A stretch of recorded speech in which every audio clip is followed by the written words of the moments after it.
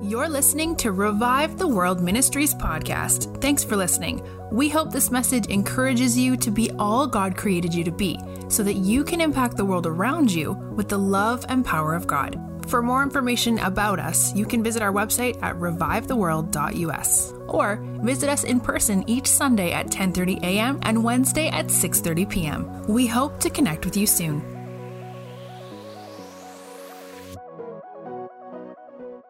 You know, as I was, you have to forgive me, by the way, throughout this week, I've somehow lost my voice as this week has gone on, and at all times, like right before a healing school, so yes, so you have to forgive me if thank you so much.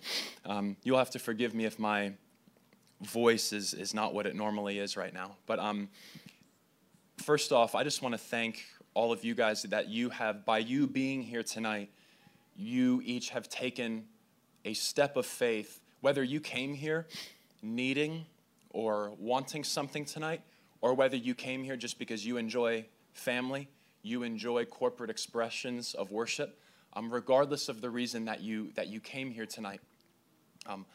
We just want to honor the faith that you took to essentially, this is your out of the boat, stepping onto the water moment. And it started when you walked through it started when you got into your car to start driving here this evening.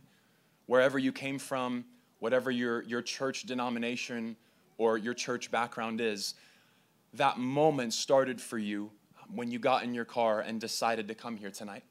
And so it's important that you all feel honored with the faith that you have chosen to walk into this room with tonight, and with the expectancy that you have in your hearts. And I want to say something, that there have been so many times, actually before I go into that, and I just want to say this, it's important to me that I just want to honor the Revive the World pastoral team and you guys here, the presence that you have hosted and the presence that you have stewarded here. My wife and I, and now my son, we have had, and I don't say this lightly. Like I oftentimes we can have a lot of language for things, but it's very important that you know that there's lifestyle that backs the language. And my wife and I have had some of our most profound encounters with the Lord in this room. Words that have revolutionized our lives, words that have changed the course of our marriage, words that have spoken into, when my son wasn't even here yet, words that were spoken that gave me the courage and the faith to believe the type of father that I was going to get to choose to be for my son. And being able to be in a room that believes in you and what that does to someone's heart and what it does to when you know you walk into a room and it's like, man, I don't think I've ever been this believed in my whole entire life. And so I just want to make sure that I'm speaking for both my wife and I and our son right now, that we just honor the Revive team, anyone that calls this beautiful church home, and anyone that is willing to just say like, hey, Revive is my church family. In full sincerity, my wife and I owe our lives to you. So just thank you. As I was thinking about tonight and preparing my heart for this, it was interesting that I just felt like I just kept getting this picture that was coming to mind of Revive the World Church, of just this conversation existing around the throne of heaven about Revive the World and about the people that are going to be here tonight. And I felt like I just heard the Lord saying, man, there are going to be some people in this room tonight. They have deep pockets. They have extremely deep pockets spiritually. And I feel like my only hope tonight in what I am bringing to you, my one desire is to give you a revelation of everything that you already know. Because the more that I know him and encounter him, the more that I'm aware that I know nothing about him. And I so badly need a revelation of everything that I know. And every single time he turns his face again, and there's these moments of where you come in to be into the secret place, whatever that looks like for you. There's honestly, it's so much so about quality and not quantity. But these moments of where you come in to be with the Lord, and then it's like, and maybe there's a couple of minutes where it's like it's almost like you're kind of revving it up, like you're trying to stir yourself up into intimacy, and you're trying to almost like it's adrenaline that's trying to take you to the throne. But there's something that happens in these moments of when you come into the secret place and you come in to be before the Lord. And this is what the past year of my life has looked like recently, of where I'll come in, and there used to be, I would have things, like sometimes a list, or I would have things on my mind, or I would have things that were on my heart, and I was there in the room with Jesus to accomplish something. And I'm a high achiever. Like I like to know that at the end of the day, or at the end of something that I'm doing, I like there to be like, hey, there was a end result for something that we did. Like I can look at this and then report back to people, hey, here was the fruit of the thing, whatever the thing is. I would really like to challenge us. This is a school of healing and miracles. So this is essentially a school celebrating the fruit of God. This is a school celebrating the fruit of God. But I would like to say something to you, that you can be so caught up in the harvest, and you can be so caught up in the work of God and miss God entirely. And then that gets very dangerous, because then you actually begin to get caught up into something that the Bible calls filthy rags, which is righteousness of your own accord. Works-based, adrenaline-motivated, striving to arrive Christianity, rather than a lifestyle that is truly like, and guys, like I mean really, like this is probably like the most important thing I could say to you tonight, that the Christian life is a life of divine rest into the embrace of the person named Jesus. I remember I was in these moments of where I came into the prayer room that Brandy and I have, and I remember I was being in there, and I heard this phrase before the Lord of, son, you need to learn to lay with me in public before you ever think you can stand with me. You need to learn to lay with me in private before you ever think you can learn to stand for me in public. And it stopped me, and I don't think I prayed about anything for the rest of the time. Because there was this moment of where not only was the Lord convicting me and challenging me and correcting me, but he was also inviting me into further depths of intimacy so that I could have this secret life investment for a public place outpouring. And if there's going to be a public outpouring, there needs to be a private drinking. Because if I'm not privately drinking and then I go into a public outpouring, what happens to athletes when they are not dehydrated or not hydrated in the right way? They become inefficient. They're dehydrated. They can't do the work. And so, sadly, there's a message that I hear on people's hearts. And by the way, this is not saying this in defensive language. One of my favorite things in the world to do is to take risks and to step out and to pray for people, and especially with friends. It's so much more, like, you want to have fun with friends, go to the mall on a Saturday night and just like be like, hey, let's just go pray for people. Like I'm being for real. That in the early days of my faith, a buddy of mine, it was my college roommate, we would go to the gym together and just pray like, hey, let's pray that the Lord would put people in our paths. And we would have the worst workouts in the world. We wouldn't get anything done because we'd start praying for people. And like, people were like, you guys are going to the gym every day and you don't look like you're in any more shape. It's like, yeah, but we're getting spiritually jacked.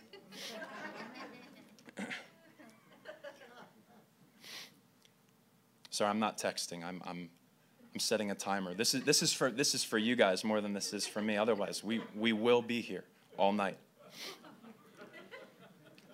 Here we go. Timer is set. That should have been set a couple minutes ago.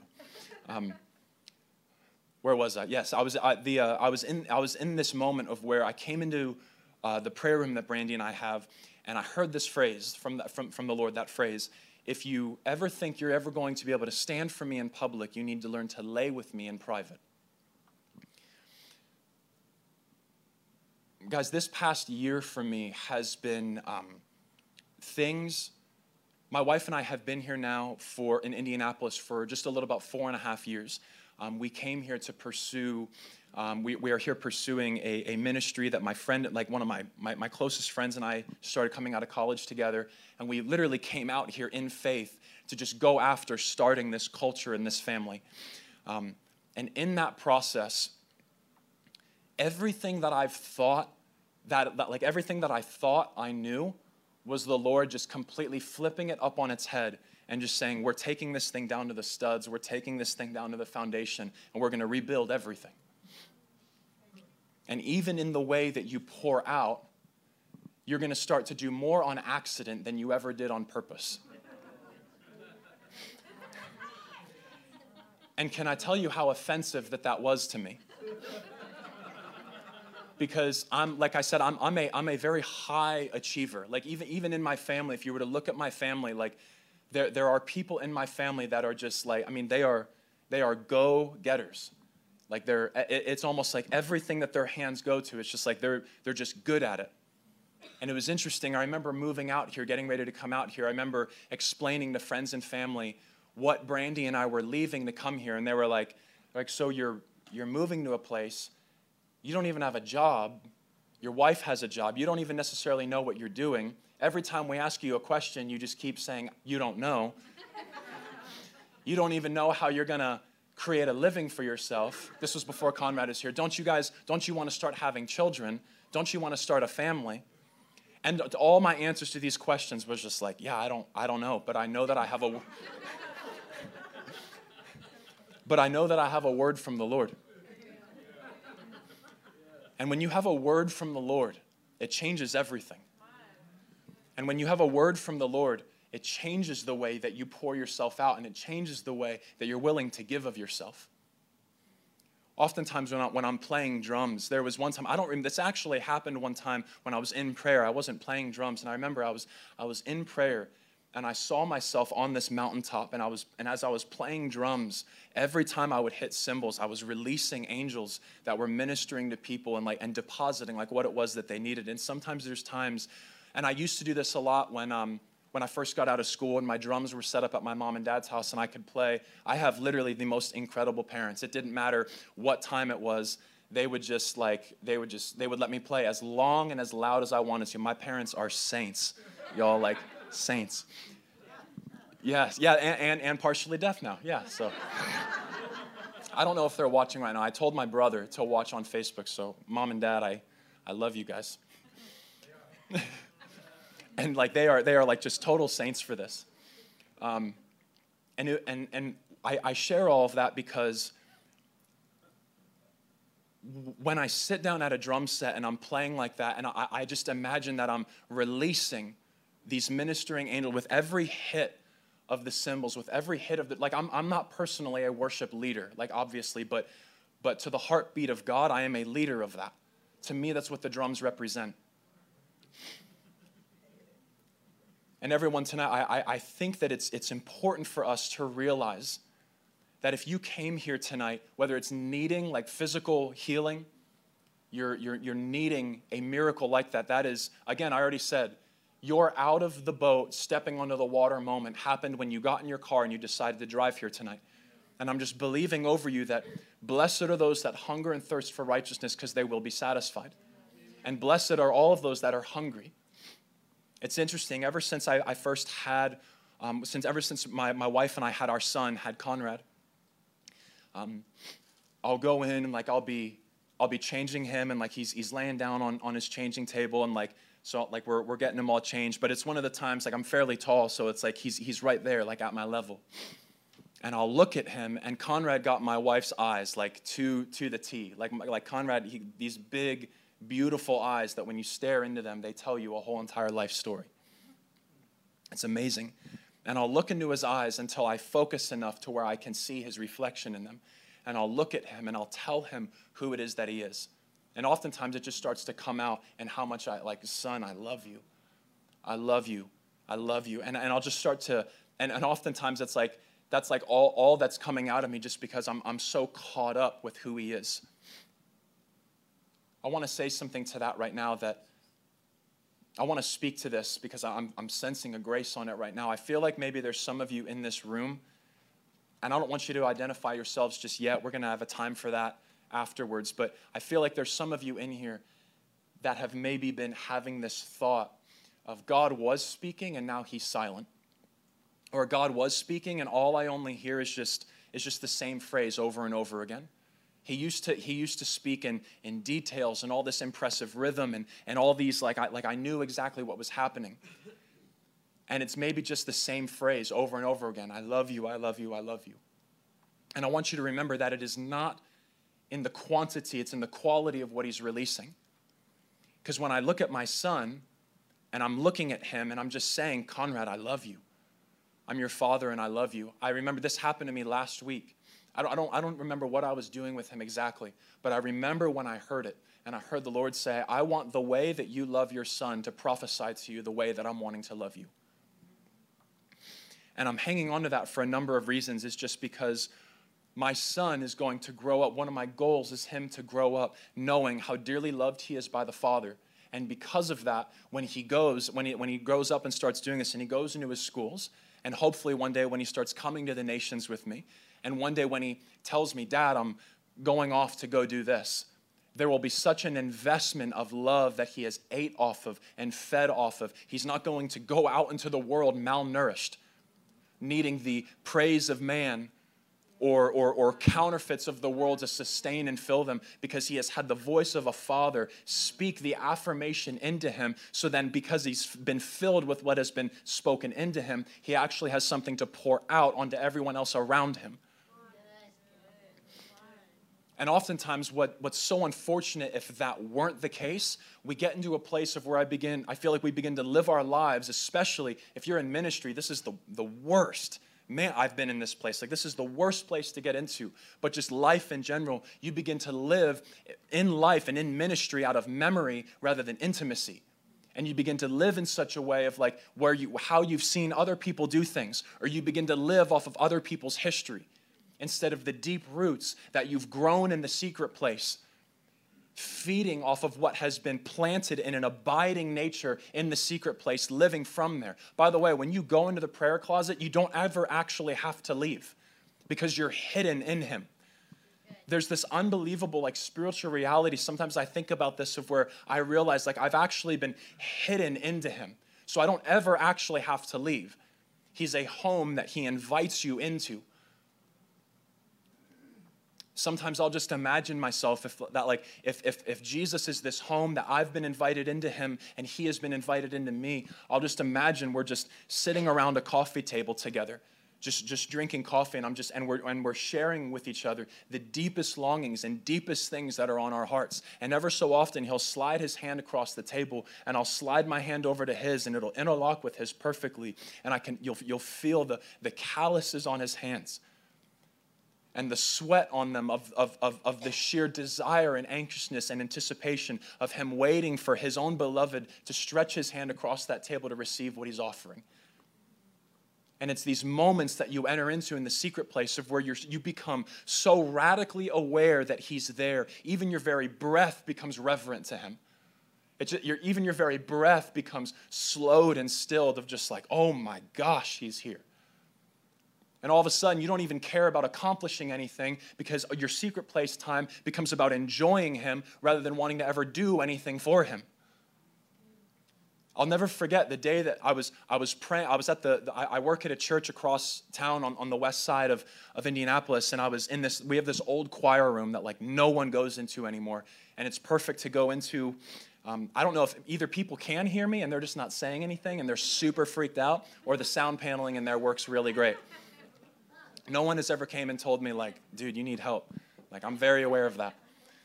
But I remember this moment of where I was praying through some things that were on my heart, and I just felt like I was just totally missing the Lord. I didn't know what it was. And there was a moment, probably about my 40th pace around the room. I don't know what it was. I felt Holy Spirit speak into that moment and say, what if your prayer life, what if prayer is not for the purpose of accomplishing anything other than enjoying me? Again, another moment that I was completely offended by the grace of God. And can I tell you how radical that is to a life of someone that loves to step out, pray for people, lay hands on people, see the miraculous? It is normal. The Christian life looks like miracles, signs, and wonders. I would like that to go on the record, by the way. I would like it to be known that the Christian life looks like miracles, signs, and wonders. But personally, if you have miracles, signs, and wonders, and your secret place has cobwebs growing on it, I really could care less about how many sick you've healed, how many dead you've raised, or how many backs, legs, or anything that you've seen touched or grown out. Because the most miraculous gift that you can first give away is first becoming love. And if love first conquers all things and overcomes all things, then we better become that. So that's what we're actually giving away when we go out in public. Because I'll tell you what, right now, when I'm in the mall or in a store or doing something like that, no one's going to be impressed with my verbiage or how eloquently I can articulate something. No one's going to be impressed with how much scripture I can quote to them. They're going to care about the fact of, did they feel wooed by intimacy? I can't tell you how many people. There was a woman today. This was literally this morning, or this afternoon at around 12 p.m. was praying for a woman that came to our church to get groceries. She had pain all over her body, and the Lord began to touch the pain in her body. And I wasn't trying to be profound. I just told her. I spoke some things over her that were like very unique for her individually, and she just starts losing it. And like nothing profound had happened. It was very simple. Because the world is longing to know that the God that they think is mad at them is actually in love with them. So the best thing that you can do for yourselves is to keep this thing wildly and beautifully simple. How are we all doing? Are we all good with me? Actually, I was supposed to do this at the beginning, but it doesn't matter. If you can, I'm going to read this out of the Passion Translation. I want to specifically read this out of here. I want everyone in this room to repeat this after me. This is in Psalm 103, if you want to mark it down. I'm reading it out of the Passion Translation because I really, really love the beautiful language that's attached to this. I want everyone in here, put your right hand over your heart and just shut your eyes. I'm only having you do this because right now, life does not matter about who is to the left or to the right of you, but to the face that is in front of you. And when you hold his face, he removes every hint of disgrace.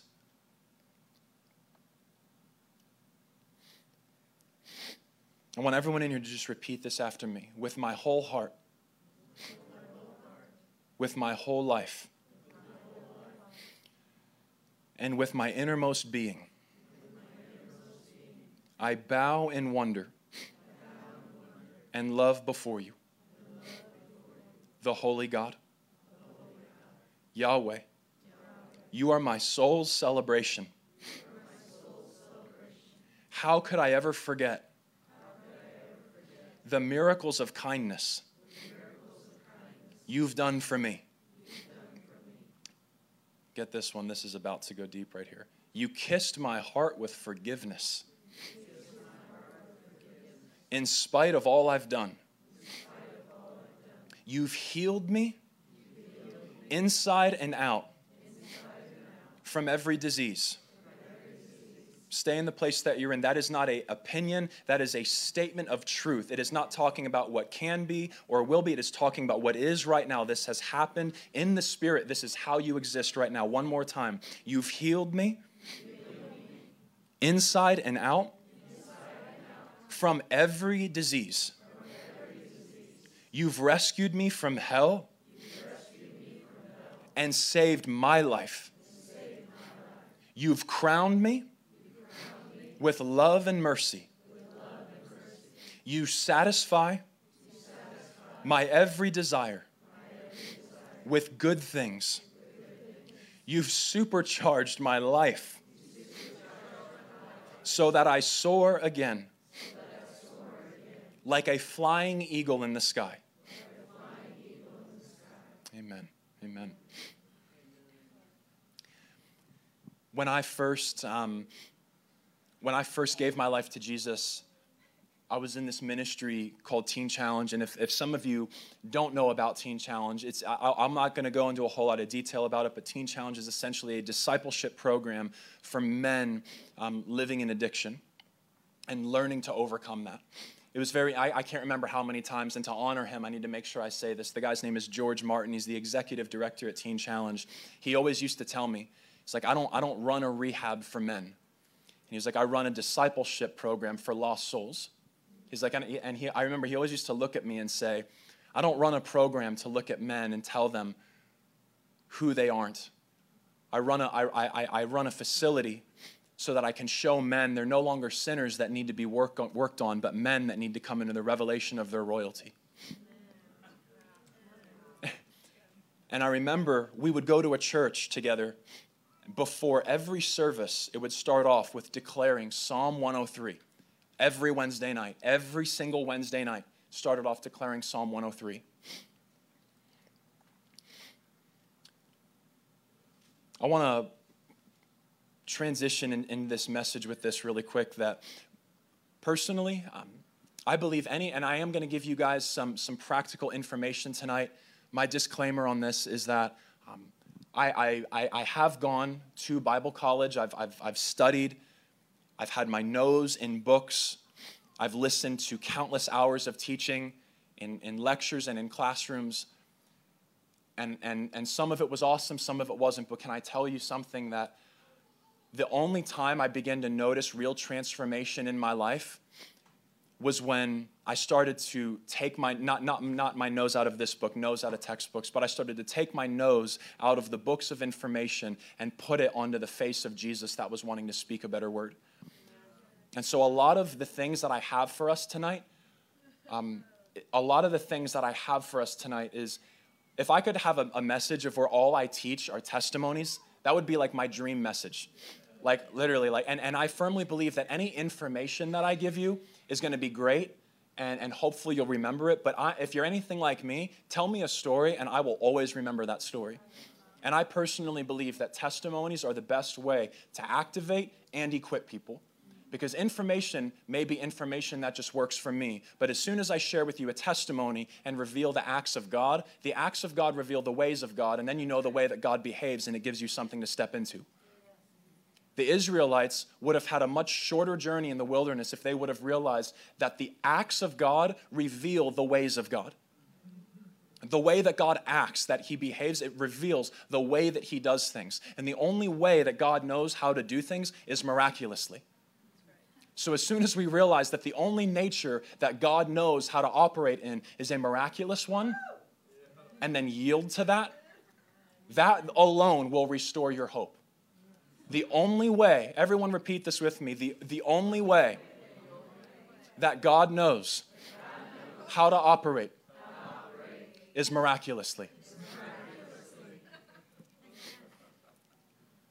I want everyone to say this right now. My hope is being restored just by sitting in here.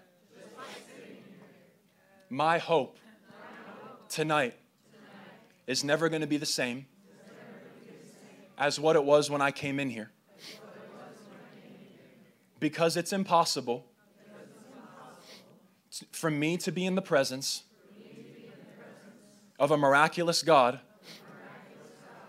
and not have that miraculous nature mess me up.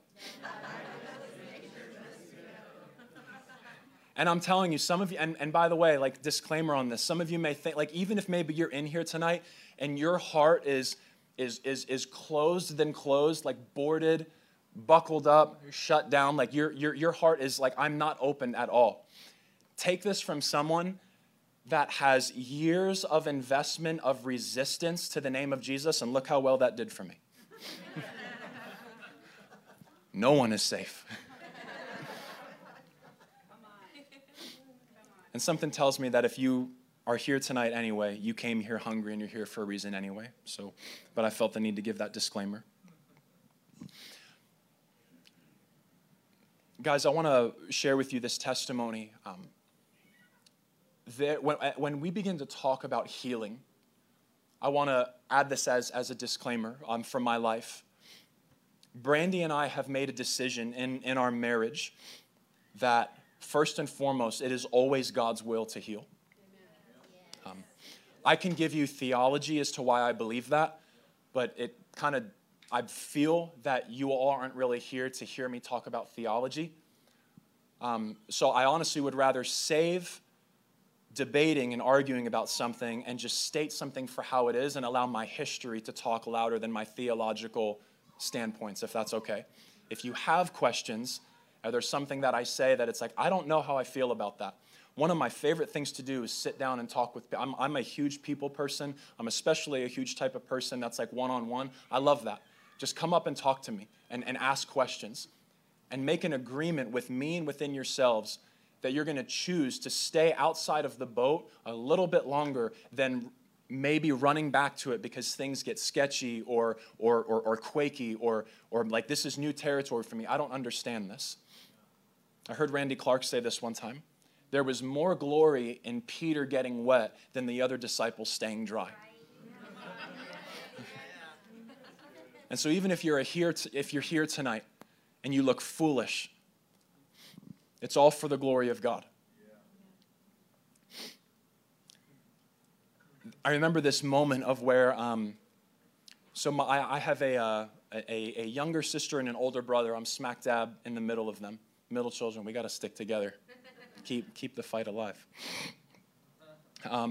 And my brother and I grew up very close. And I watched my brother just excel at everything that he ever did in life. It was almost like one of those things of he was the type of guy of like, whatever he put his hands to, it just happened. And I only ever knew my brother in this place and in this way of confidence, people looking at him, wanting to be him, the things that he would set himself to. I just was like, I just don't get it. Like this guy just seems invincible. And all of that changed for me on a night when my mom and dad, Brandy and I were dating at the time, like not a super long time. I think we were maybe 6-7 months into our relationship. And she was at my house when this happened. I remember my mom and dad came into my room and said, hey, Josh never came home last night. Do you happen to know where Josh is? I was like, oh, I don't know. He's probably spent the night with a couple friends. Like, just give him a call. Like, I don't know. He's like, just maybe he's out with some friends. And after probably about a dozen phone calls to his phone, we couldn't get a hold of him. Have no idea where he is. Have no idea what's going on with him. My brother is also a graduate of Teen Challenge Cincinnati that graduated not too long after I did. And my brother had been clean for years, like a very, very healthy track record of accountability, having people in his life that were monitoring his progress, doing very well.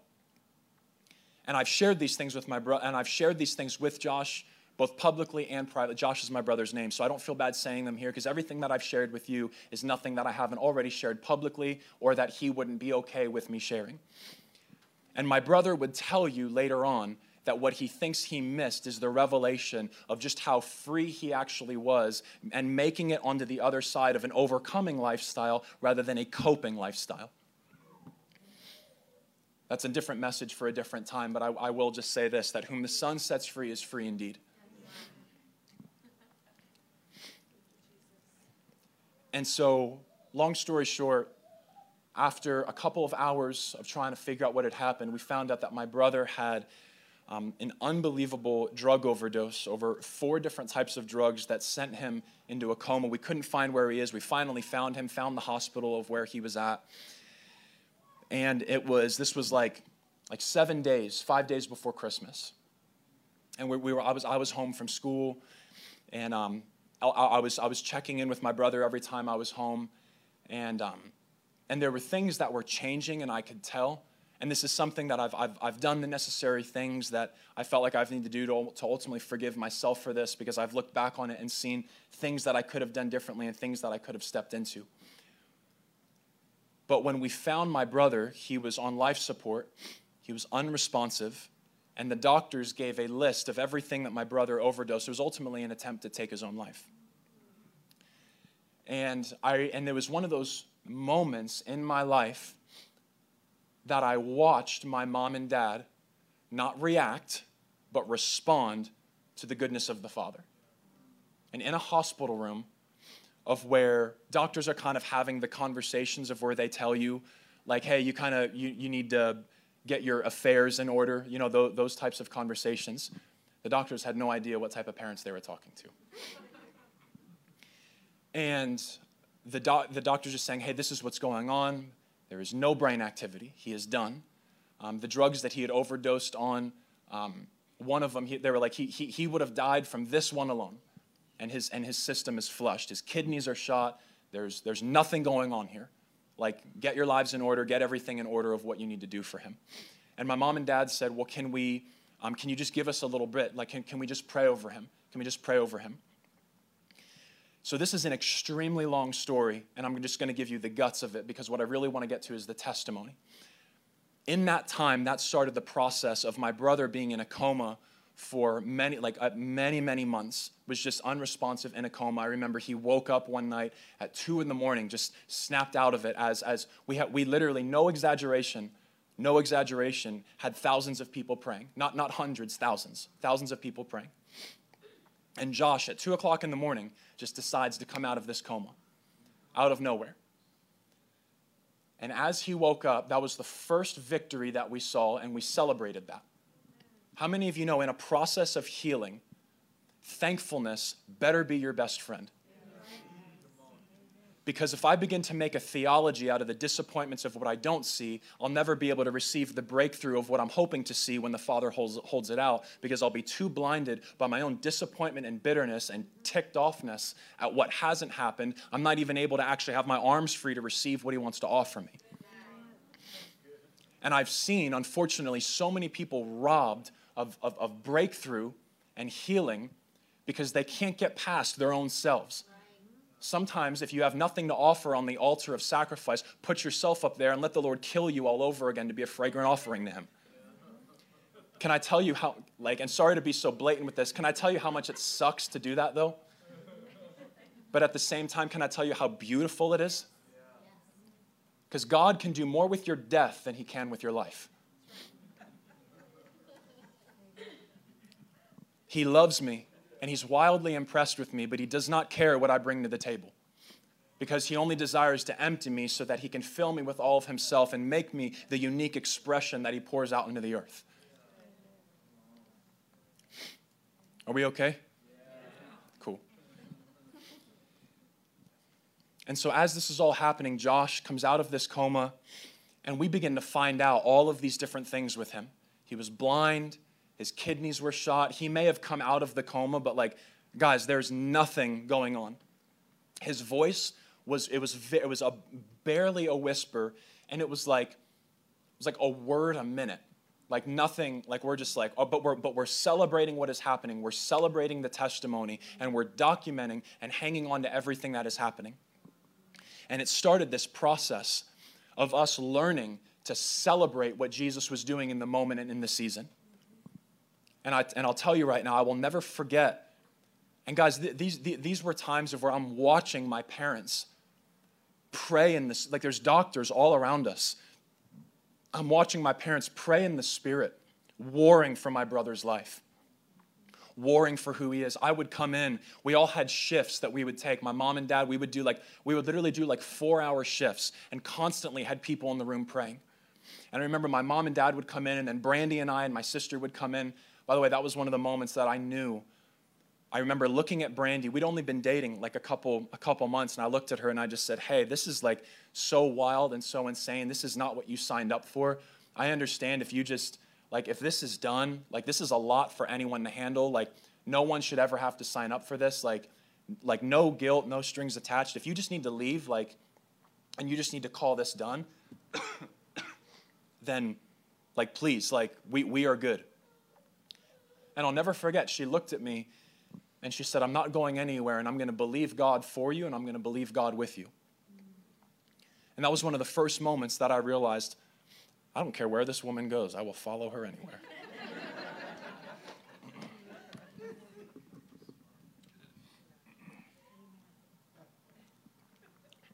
But I remember watching as my parents would pray in the Spirit over him. We would read scripture over him. So fast forward to one of my favorite testimonies. I remember coming in one day and my brother was on an artificial kidney support machine. And one of the things that the doctor said was that he didn't have like functioning kidneys. They were completely gone, completely blown out.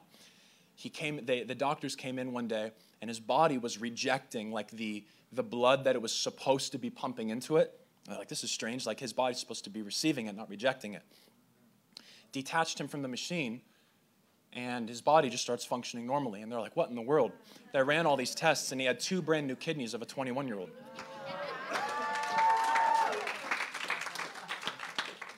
I remember my dad coming in and he's like, what are you doing? Like and they're like, no, you don't understand. Like his body's rejecting it. We don't know what to call this, but he has 2 brand new kidneys.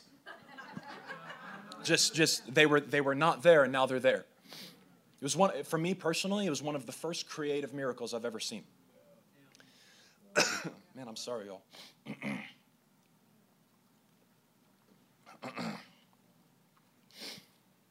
And I remember in that moment, when you begin to get a taste of hope and you hang on to that, because hope deferred truly does make the heart sick. And honestly, I know what it's like to contend for, and I'll be honest, like guys, my brother, he's still in a wheelchair. He still has things that are not all the way right.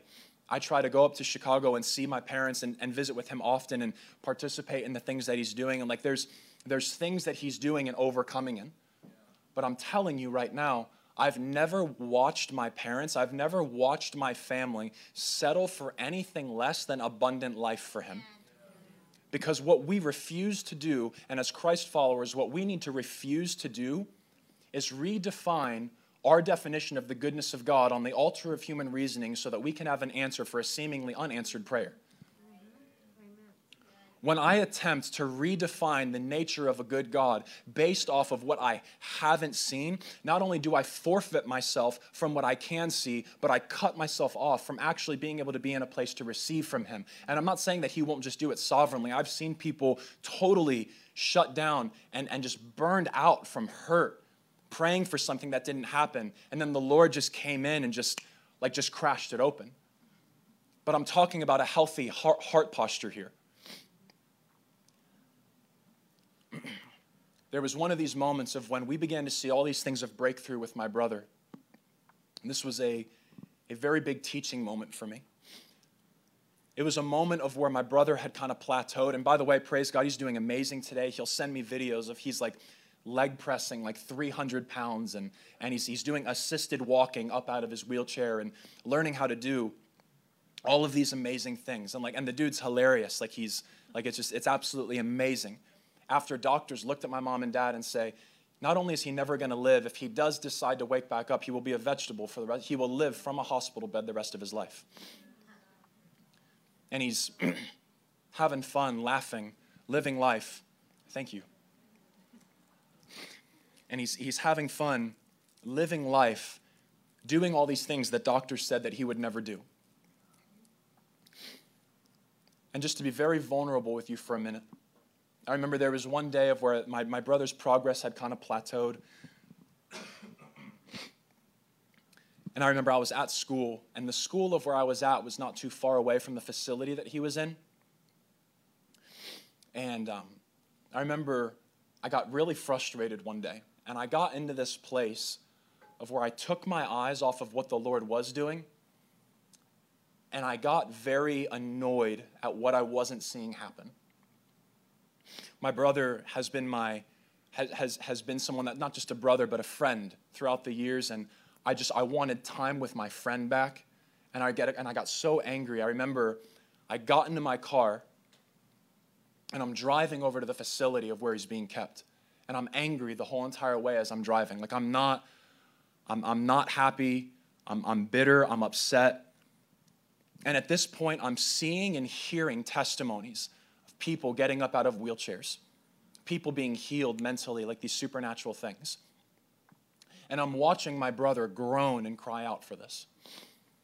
And I literally, like march into his room of where he's at, and I shut the door, and I looked at him, and I just said, hey man, I'm gonna put you in your wheelchair, and I'm praying for you, and I'm not gonna leave until we're walking out of here together. And I know that sounds very like, yeah, like the righteous are as bold as lions, but like I was so angry. I was so upset. My heart was in a place of, God, you're not kind. You don't give good gifts. Psalm 103 isn't true, and I'm going to do this. And I remember in that moment, I don't know how long I was in that. I remember calling my mom after, and I just was like, dude, I don't know what happened. I had so much faith. I was so full of faith. Like, what the heck? Like, why didn't it work? Like, what happened? Why couldn't I do it? There's something wrong with that statement that I even just said. Miracles, signs, and wonders should be the easiest part of our lives because we're not the ones that do them. And we should never pursue miracles, signs, and wonders because they should naturally follow our life. Tony shared that at the very beginning as we were getting ready to go into worship with music. And guys, can I be very honest with you? I left that room. My brother wasn't healed. From what I saw in that moment, nothing was different. And I sat back in my car and was so angry and was so disappointed at what I didn't see. And in that moment, and this, by the way, is at a time I'm at a Christian college that was a very cessationist school.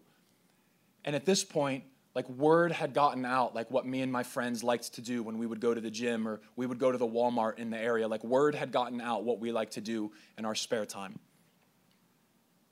Super side note, my old college roommate used to pray for room numbers in our floor and go to them and get the room numbers in a word of knowledge and go tell them about the baptism of the Holy Spirit, and kids were getting baptized in the Holy Spirit in their dorm rooms. And he would literally be like, he'd be like, room 303, let's go. Like, I'd come in from dinner, and he's like walking around the hallways, 316, okay, there you are. And like, he was going in, like, and at first he was just doing it by himself, and I'm like, dude, bring me along on these adventures. And it was so funny. So word had kind of gotten out that like, hey, these guys are super weird. And I was okay with that.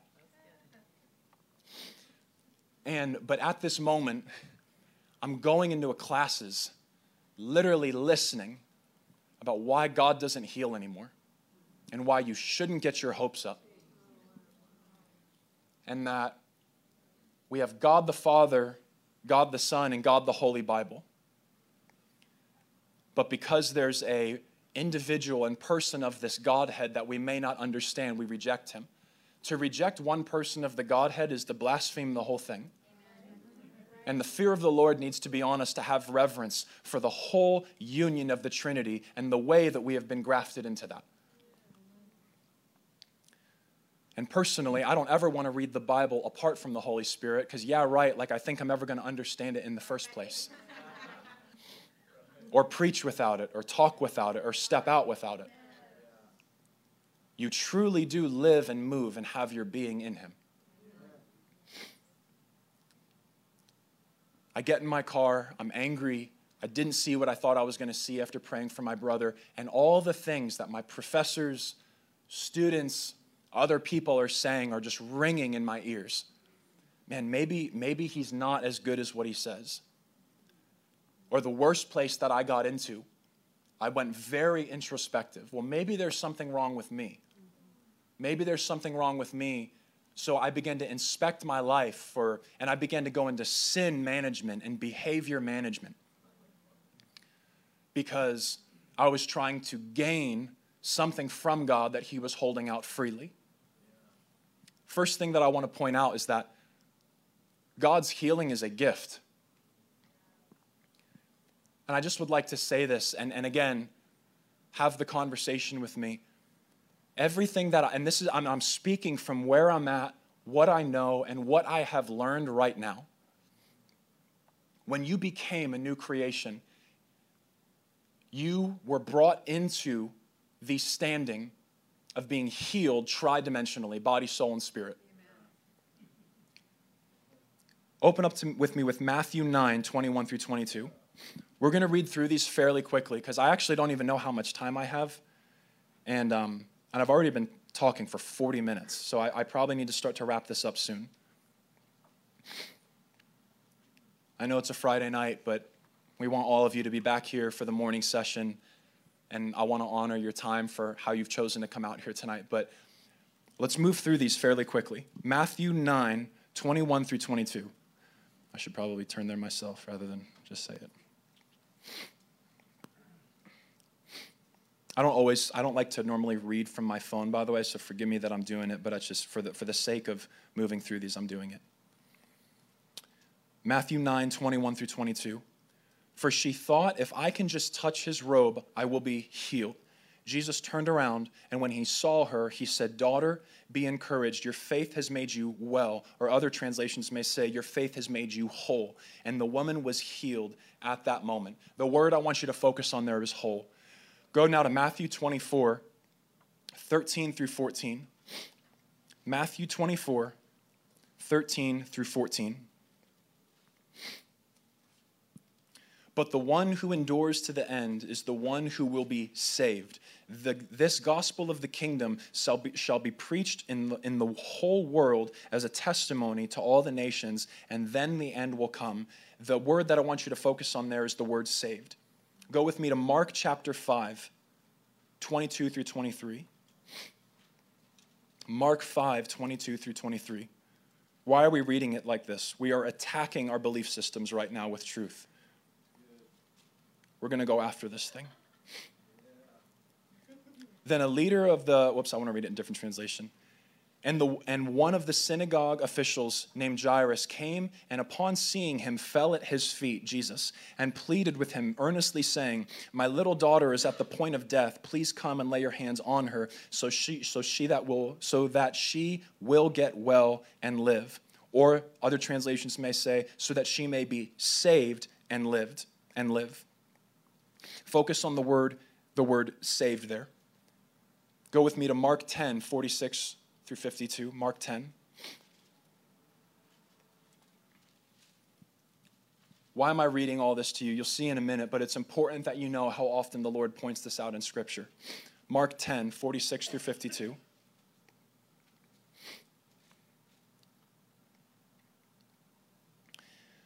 Then they came to Jericho. And later, as he was leaving Jericho with his disciples and a larger crowd, a beggar who was blind named Bartimaeus, the son of Timaeus, was sitting by the road. And when he heard that it was Jesus of the Nazarene, he began to cry out and say, Jesus, son of David, have mercy on me. Many were sternly telling him to be quiet, verse 48, but he kept crying out all the more, Son of David, have mercy on me. And Jesus stopped and said, call him here. So they called the man who was blind, saying to him, take courage, stand up, he is calling you. And throwing off his cloak, he jumped up and came to Jesus. And replying to him, Jesus said, what do you want me to do for you? And the man who was blind said to him, Rabboni, I want to regain my sight. And Jesus said to him, go, your faith has made you well, or your faith has made you whole. I want to point something out to you. Out of all those scriptures that we read, Matthew 9, the word whole. Matthew 24, the word saved. Mark 5, the word healed. Mark 10, the word whole. Mark 5, the word healed. All of those are the Greek word sozo, which literally means to be healed, set free, delivered, and preserved from all harm. It's a word that bypasses the natural and speaks directly to your spiritual nature of who you actually are. Jesus desires to heal you tridimensionally, and he desires for you to live in such a way that you have abundant life in all things. Yes. If it doesn't look like abundant life, then it's not what the Lord has for you. And I would like to point this out, that when we begin to live with certain things that we need healing from, it's very important that we renew our minds with this truth right here. Doctors are trained to give you the truth. They get fired if they didn't. They have to tell you the truth of what is happening. The fact of what is happening, excuse me. Doctors have to give you the fact of what's happening. They would get fired if they weren't. But truth overrides fact any day of the week. And the truth of the matter is that when the Lord says, hey, your brother's dead and he's never going to live again, and then they're getting pictures or seeing them on Facebook of everything that he's doing, and they say that they can't explain it, my family and I just look at each other and say, we totally can.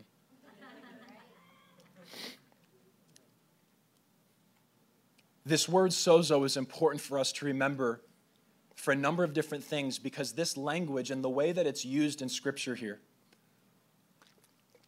it's not used in past or present, or it's not used in past or future tense. The language and the verbiage is all present, meaning it's right now. It's a right now word. I'll never forget one of the biggest lessons that I've learned at a church that I'm at right now that wouldn't necessarily believe some of these things that I'm thinking. I'll never forget this happened recently. I went out of a meeting that I was discouraged about what something said, and where I used to get frustrated and just say, if they would just see it the way that I'm trying to say it, they would just totally understand. They're just missing it by this much. And the Lord told me, do you think I care about you being right? Do you think I need you to be right and the right person in the room for me to capture their hearts? If you haven't prayed for them in private, then don't think that you can ever talk about them in public. Do you know how much, and this is the conversation I'm having, still going. Do you know how much my heart grieves for them to see people living in less than what I paid for? Talk about a convicting word. I know that this wouldn't actually happen. Thankfully, the Lord is so much more tender and gentle and kind than this. So this is not theologically accurate. This is just Matt General's example and personal opinion. I would hate to get to heaven one day. And walk with angels or some of the people that I'm waiting to walk with. And I'm going to ask John, I would hate to lean over to John and say, hey, so what was it like to be like Jesus' right-hand man? What was it like to have Jesus in your very midst? I would hate for him to turn and look at me and say, what was it like for him to live in you and you did nothing with it? And I share that because when we go into the secret place, we open up that well for what is so that it can come out, so that it can become who it is that we are. And when it becomes who it is that we actually are, we can pour it out for the world and give them something to become. Is this making sense? Yes. I'll never forget, I was walking into the mall one time, and I'm in the food court waiting for Brandy to use the restroom, and I'm standing there, and there's this guy right behind me, and he's in crutches. He's got like the boot on, the whole thing. And I've gotten to a point now of when we realize, every single one of you right now, if you're born again and you're in this room, you're citizens of heaven. So you come from the home country, that is heaven. You're ambassadors of that kingdom sent on assignment. So your home is heaven. I've got a really corny dad joke to that, but dad jokes are for me now because I am one. So it's like my grace is growing every day in that, but I won't go into it. But the home country is heaven. All of you are from there. So when you go into a public place, you are carrying the very aroma and atmosphere of the home country in heaven. So when you see something that doesn't belong in the home country of heaven, you should look at it and say, in my world where I come from, that does not belong. A person's cast, a person's crutches, or sometimes you just see it on someone. This woman that I was telling you about today, she came to pick up food. I took one look at her and just went, oh my gosh, like who has hurt you? Like let me hold you. Like, let me just hug you. Like, who hurt you? You can just see it on people sometimes. So I turn around and I ask this guy, hey, dude, what happened to your leg? And now I don't remember him what happened. It was like a sports injury. Hey, I already got the surgery, though, so I'm good. It's kind of in the healing phase, but I can't put any weight on it. Even with the boot, it hurts. That's why it's still wrapped up to compress it and everything. But I'm an athlete, and it's just totally crippled me. And I just told him we're in this food court of this mall, and he's with two friends, and both of these girls, like I don't know if they were sisters or just friends, but they're like not having it. They're like just like, yeah, dude, like do your thing. And I just said, well, hey man, I just believe that because of how much Jesus loves you, that he just wants to heal you right now. Can I pray for you? Yeah, man, like whatever, do your thing. You can try. I pray for him, and after I think about like 2 prayers, he looks at me and says some words that I can't repeat here. I won't repeat here. And he hands the crutches off to the side and just starts walking around like totally normal. And And what's great are his two sisters literally get up and just say, okay, we want to try now. Like, we want to try now. And then other people, they started to line up for prayer in a mall food court. And all of a sudden, there's like Brandy comes out, and I remember this was early on. I'm just like, I don't know. And this was like early, so it was just, and I just remembered it was so funny because them seeing the miraculous representation of God invited them to come into something.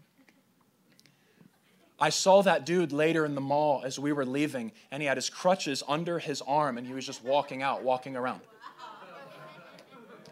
And both of his two friends got words from the Lord that totally, I just remember in their moment, left them unbelievably seen, known, loved, and celebrated. And it's important to realize that when you're filled with wonder-working, mighty power, first thing, it's not okay to move in power and be cold-hearted. That's why we need to become love first. Because nothing is less impressive than someone that can do the same things that Jesus did, and their heart is so cold and so detached from affection and from love that it's just like you feel like you just got prayed for by a ghost, and it doesn't even matter. It's not okay to move in power and not have love that accompanies it. Because every single time Jesus prayed for someone, it left them feeling seen, known, loved, and celebrated. And how do I know that? Because most stories point out they ran back to where they were from and told about everything that Jesus had done from them. You don't do that if you're not excited. You don't do that unless it rocked you. I remember another time, Brandy and I are pumping gas. I'm at this gas pump. I'm not praying. I'm not worshiping. But in that moment, all I was focused on, literally, this is actually one of my favorite testimonies because of what it taught me in the moment. This began the process of when I began to learn about being a good receiver from God, and that God really cares more about who I am with him rather than what it is that I do for him. And this was kind of the starting process of this whole thing. So I'm meditating on this truth, and I'm meditating on the truth of what it means to consume Jesus and drink Jesus, what it means to be one with him. And I'm just pumping gas, just practicing, meditating, and renewing my mind on, man, I'm one with him. I couldn't be more one with him than I am right now. He's the fresh bread in my mouth. He's the blood in my veins, and I couldn't be more one with him than I am right now. My gas pump goes off, and I start walking into the gas station to pay. And as soon as I walk in, and I'm not in a mode of like, hey, what's a word or a prophetic word for this person? I'm just living. I'm just kind of being. And as soon as I walked in, the Lord gave me a word about a dude's back and a girl's stomach. And I ended up praying for both of them. Both of them got healed and touched from the Lord and was able to just have incredible conversations with them. But it was so funny. When I walked out of there, I was like, Lord, I didn't even ask you about that. Like, I wasn't asking for a word about these two people. But both of them just got touched. Both of them just heard the gospel. And in that moment, who knows now, but like they didn't make a chance. They did decide not to repent in that moment. But I was like, they got to hear the gospel. I wasn't even trying to hear that. How is it that just happened and I just walked in? And I'll never forget, the Lord just super simply was just like, all that you were focusing on was being a good receiver. And you released what it was that you were receiving. It's that easy. And it's that simple.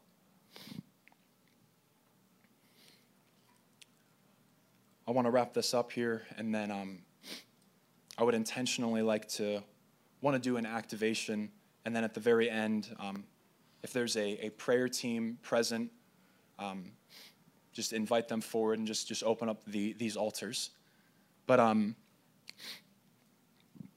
want to explain this for a minute, that miracles bring a responsibility for the way that you live. And I want to say that for a minute because I've heard a friend of mine teach on this so beautifully, but miracles come in such a way that you are then responsible for readjusting and realigning your life so that you begin to think in such a way that the impossible is logical. And guys, can I just tell you, at times, that may not be the most popular thing. that may not be the most celebrated thing. And the reason as to why this part is important is if I don't learn to be so secure in the secret place, when I go into the public place and I am rejected, it will shake and rock me to my core of where I may never even step out ever again. I could teach a super personal, this whole thing is personal, but I could teach a super personal message on that topic right there. And when you see the miracle working power of God, I would honestly even say to you, you owe God your trust. You are indebted to him to think different. And that's not like some weird, like honestly, you'll find that it just naturally happens anyway. But when I'm sitting in a room, and I'm not talking about if you're weird for the sake of being weird, then that's not okay. But sometimes God does do things that like I just have no grid for. But there have been times, especially within the past year and a half, and thankfully it's gone down very well. I've been sitting in meetings where they're talking about someone needing healing, and I'll ask the Lord permission, which you always have a green light, and I don't have enough time to go into like everything behind this with the people that are in this room, but I'll just be like, Lord, can I just have permission to step out into this? And I'll just tell the room of the people that I'm working with, hey, what if we didn't ask God to heal them? What if we just believe for it? And I remember in the church that I'm in right now, I remember one of the first testimonies I celebrated with our team was a guy that came forward. He had something in his heart. It was like a false valve that was, I don't know the medical terms for it. He had a false valve of where it would open, like it was allowing blood to pump through because something was wrong, that too much blood was coming through. It would speed, like it was going to give the guy a heart attack. He was going to die. So he had a false valve, and then they were going in to go correct it. We prayed for him. He went to the hospital, and they said when they cut him open, that the testimony came back that his heart was just good. Like there was no more valve, like the heart was just totally normal. And this happened in a church where we all looked at each other and they were just like, how does this happen? And there's no room, nothing but to believe in the miracle, mighty working power of God. But when you see the acts of God, you are responsible for the ways that he wants to do things moving forward. And so I'm saying this as a commissioning and as a charge to us that when God pours something out, one, he doesn't pour it out in a way that like of what he knows we can't handle. But when he pours himself out, he will expand our grace to be able to steward that. But I want all of us to leave here tonight knowing that when God does something, I'm now responsible for the testimony that I know. I'm responsible for the person that calls me for prayer when they're believing for a miracle. I'm responsible for my wife and I when we've been laying in bed for I don't know how many years now, and she looks at me and says like, hey, let's pray over my eyes again. And I haven't seen it yet, but I'm going to continue to believe for it after I have seen blind eyes open and or even like bad vision just made better. I'm responsible for what it is that I've seen. I'm responsible for when I see my brother for the 100th time and I bend over to give him a hug in his wheelchair rather than standing up. I'm responsible to say, I haven't seen it, but I know who you are and I know what you're going to do, and I refuse to sacrifice on the altar of human reasoning what I know to be true about you. And so at a healing and miracle school, it's important, I'm asking you guys a couple things to celebrate what it is that you're seeing and what you have seen. Thanksgiving, thankfulness better be your best friend. Second thing, your private life, your private intimacy better be way more vibrant than your public life ever is. Because as much as the Lord loves having fun out in public, I believe that he grieves when his chest grows cold from the place that we've lifted our heads off from where it used to rest once on first love. And now we've become enamored with doing the things for him rather than him being the one thing that is ultimately done to us. Let us not be people that forsake first love. so that we can ride the wave on something that is happening. God is more concerned in crashing in on you and being the wave that washes you rather than being you catching the wave of some new thing that's happening. I can't tell you how much I'm learning. Like, that statement may sound like a one-liner. It's a personal conviction that's messing me up so badly right now and humbling me and convicting me and having the Lord look at me and say, dude, why is it so important for you to see this or know this or have this person think this about you? Why would you spend time grieving over the one thing that someone didn't say about you, over the grains of sand of thoughts that I have for you on the earth? Like, I can't tell you how important this is. So here's what are we all good, by the way? Okay. So here's what I'd like to do right now. Sam, we're going to do this in a strategic way, and I always like to explain this when I do this, because oftentimes I just want to make sure we always know why it is we're doing something a certain way.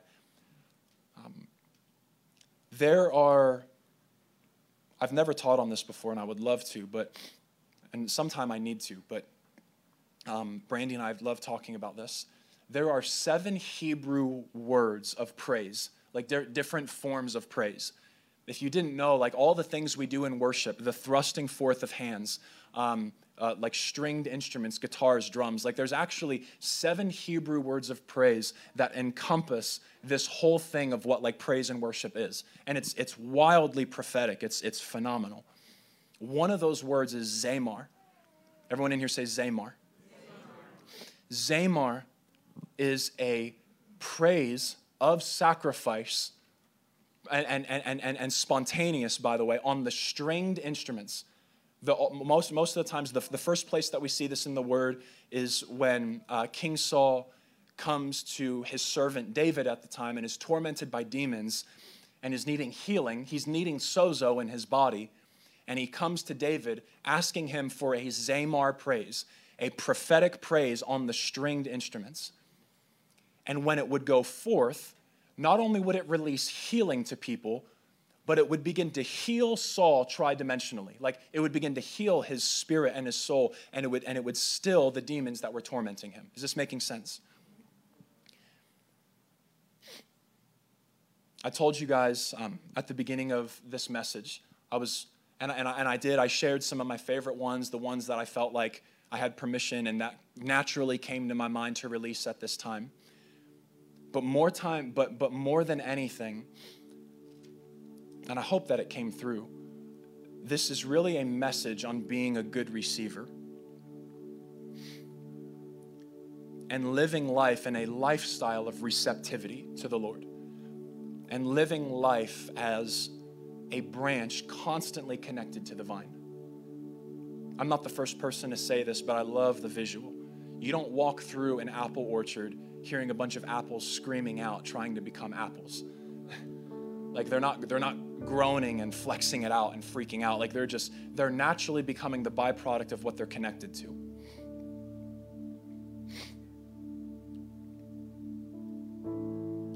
I'm also learning a whole lot about vulnerability in this season because for reasons that I don't have the time to go into right now, vulnerability is a huge stretch for me. And so I'm going to practice that with you all right now and read something to you. But here's what I want to do right now.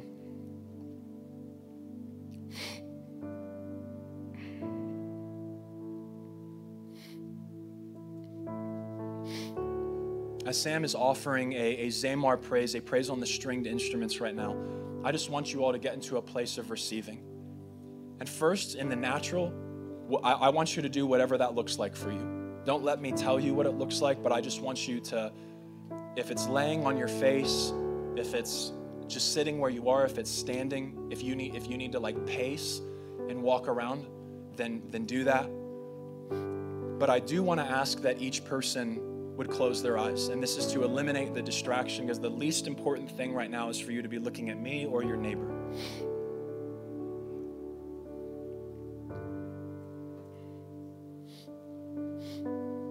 And also, if we can, just so that I don't ruin it when we're ruin the moment when we're in it, the altar team, if you guys could just have yourselves ready, just keep your ears perked up.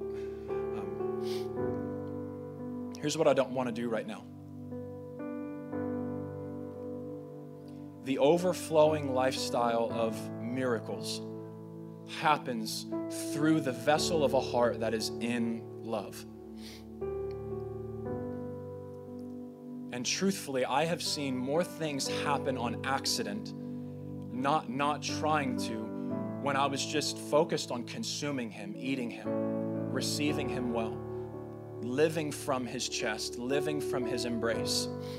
And I'm learning, and man, I'm a very slow learner. But praise God, that means he gets to be detail-oriented with me. That when we leave his chest from where we are our very best, it's there that we begin to strive into a place that cannot keep us. So I'm going to read this over you all, because before we want to go out into the streets and by the way, I know how, like, to have these moments of where we could, actually, I'm not even going to go there right now. This is the most important thing that we could be doing right now. Well, you didn't really give me a whole lot of practical advice for what to do when I leave here.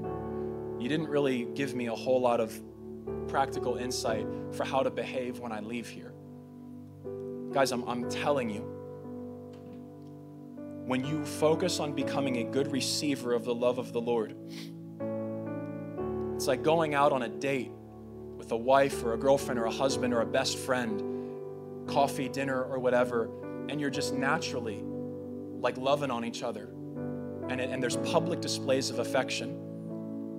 All that a lifestyle of miracles is a lifestyle of public displays of affection. Of affection that has been developed in secret, that's accidentally beginning to pour itself over in public. When my wife and I are on a date and walking around,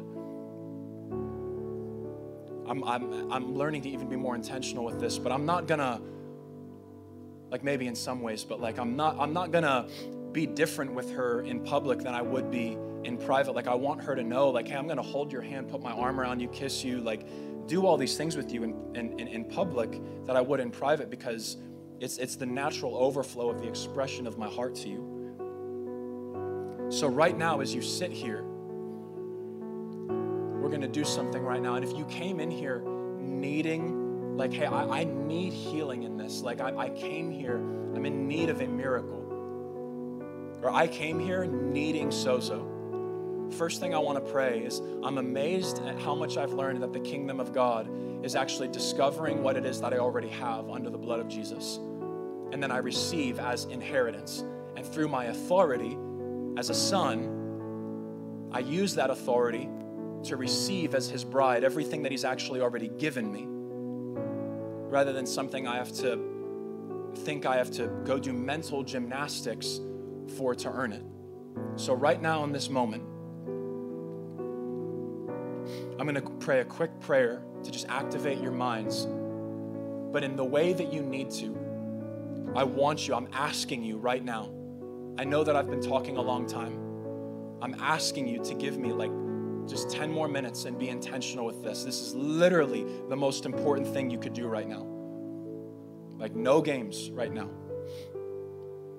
Jesus, I pray over the mind of every single person here, and I command disqualifying thoughts to leave people right now in Jesus' name. Well, I've been praying for this many people and I haven't seen it. Do you know how long I've been dealing with this? Like, enough with that garbage. Jesus, thank you that your acts reveal your ways. Come against unbelief in this room right now. We come against the lie that says, because I've been trying for so long, I'm unworthy of the Father's love, because if I was worthy of his love, my breakthrough would be here by now. And I also come against the false theological one-liner statements that are spoken to try to make us feel better about ourselves, but are really just giving us permission to remain in a place of unbelief. Well, it was God's timing to take them early. sorry, it's just not your night. You weren't the seventh person in the fire tunnel, so the fire just didn't really fall on you. And I declare over each person in here that they couldn't be more one with you than what they are right now. Oneness is the reality of the new covenant. And let us be a people that step through and stop living on the Old Testament side of a New Testament torn veil. In Jesus' name. And here's what I want you to do right now. With every eye closed, not looking at me, I want you to start with the eyes of Jesus. Don't focus about the surrounding, just start with the eyes. This is for every single person in here right now. Start with his eyes. What do they look like to you? Don't rush it. He's not in a hurry. Don't force it.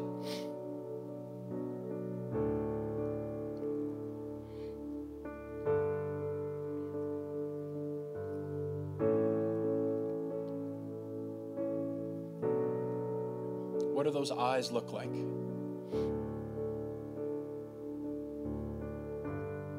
Move from those eyes now to looking at the whole face. Maybe you're starting to see some hair develop in the picture, his ears, his beard, the rosiness of his cheeks. Maybe you're even starting to smell something, the very scent of the bridegroom right before you. Maybe he's holding out his hands to you to put both of them into his as he clutches them and brings them to his chest. But don't rush it and just look at him. This is our Savior. Look at him. Is he weeping with the anticipation of your heart that's waiting to be captivated by love again for the first time?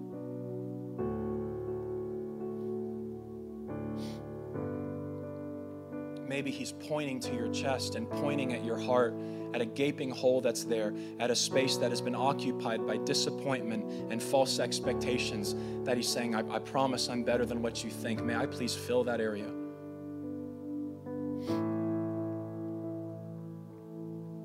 But just look at him and see him rightly.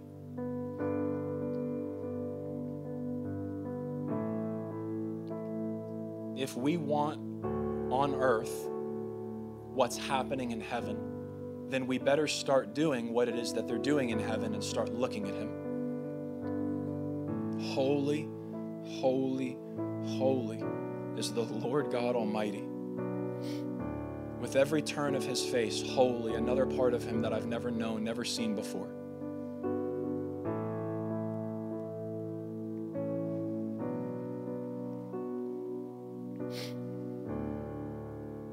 With your very chest against my breast, you will find true rest.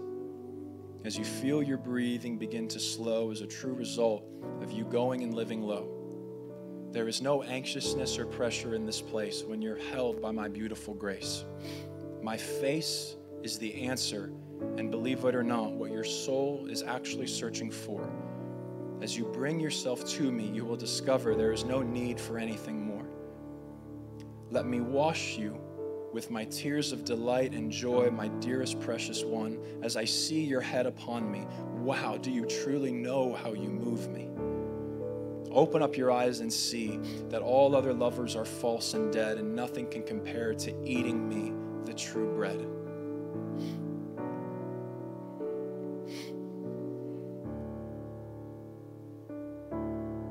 Jesus, give us single eyes to stare longingly and lovingly at your beautiful face, where we find that there is no hurry in this place, where you move every hint of disgrace, where you end the race of striving to arrive at a place that we can never hope to inhabit by ourselves, because we are called to be one with you. Jesus, there's a world that is right now, currently on its way right now. There's someone using drugs for the first or 100th time. Someone is going to die of an overdose tonight. A young woman is going to make a decision with her body tonight because no one has ever looked at her and told her how much of a queen and how much of royalty that she is. Someone is going to be rejected tonight for the first time and go out looking in a community of someone wanting to define them, running further and further away from the God that has been portrayed to them that they think is mad at them. And I'm looking at a room of people that you are calling to send out and embrace each one of these people that I'm describing. But Jesus, if we go and if we do not have this oneness with you, then we have nothing.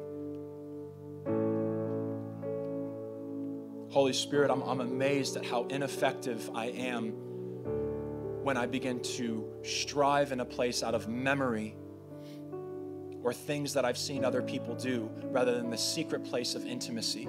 The world needs an encounter with you.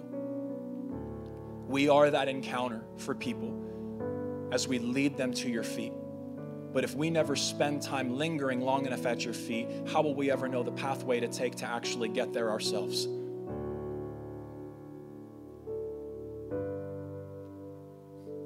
Lord, let there be blisters on our knees at the way that we rush to the place of throwing ourselves at your feet, waiting to be on our knees in adoration of you. I think of the old praying grandmother who has literal spots on at the side of her bed in the carpet where she has warred over souls and over her family and over people waiting to come to the Lord.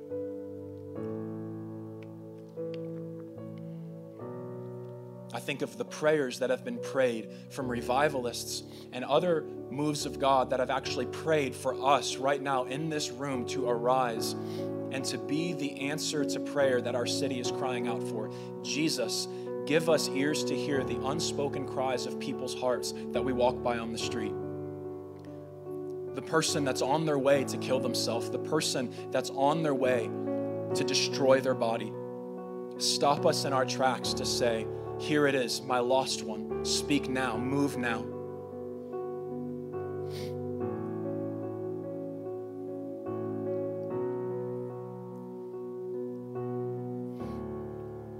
If you're in here tonight and you came here carrying, like, hey, I came here needing breakthrough and healing tonight.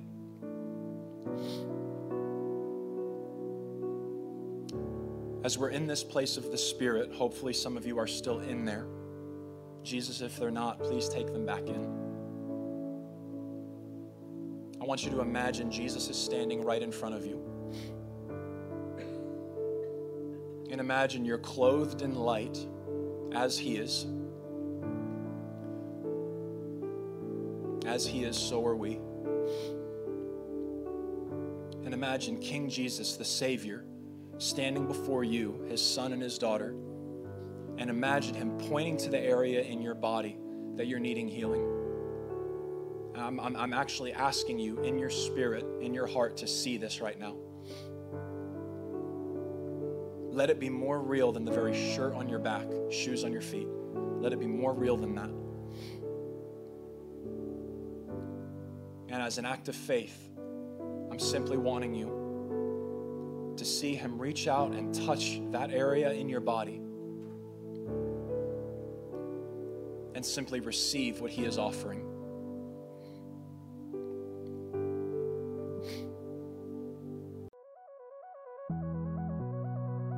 Thanks for listening to Revive the World Ministries podcast. Join us each week for another message and listen to past messages by visiting us online at revivetheworld.us.